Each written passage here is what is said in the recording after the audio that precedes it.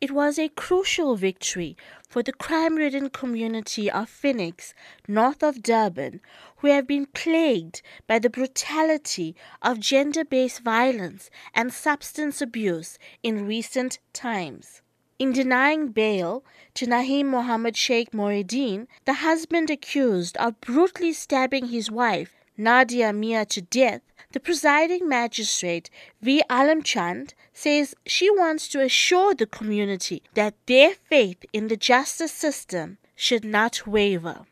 Spokesperson for Nadia Mia's family, Muhammad Kali Abu Bakr, says that while the family are happy that Mooiden has been denied bail, they will wait for justice to prevail. Her family is quite pleased at this moment with the court's decision. I'm expecting maximum sentence, life imprisonment. This could be an example to the rest of the men out there that abuse women. But I still think we have a long road to walk before we get the final justice. And like I said, let the law take its course.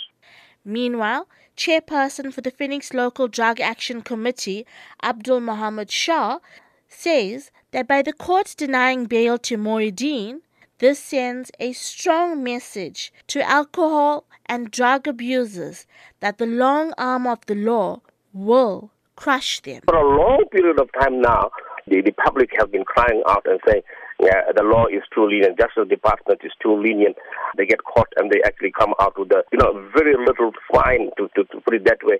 And they are back on the street and they're back to square one in terms of trafficking and addiction. The community that I work with, the entire Phoenix, there isn't a single person who is saying give him bail.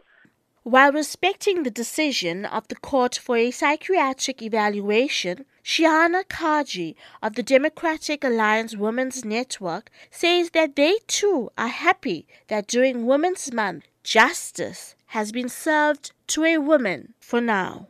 We're delighted that the bail was denied, and as much as we do respect the court's ruling that Mooiden goes for evaluation to Fort Napier, however, we must never forget that regardless of his mental state, a life was lost, 2 children are motherless. That's something that can never change.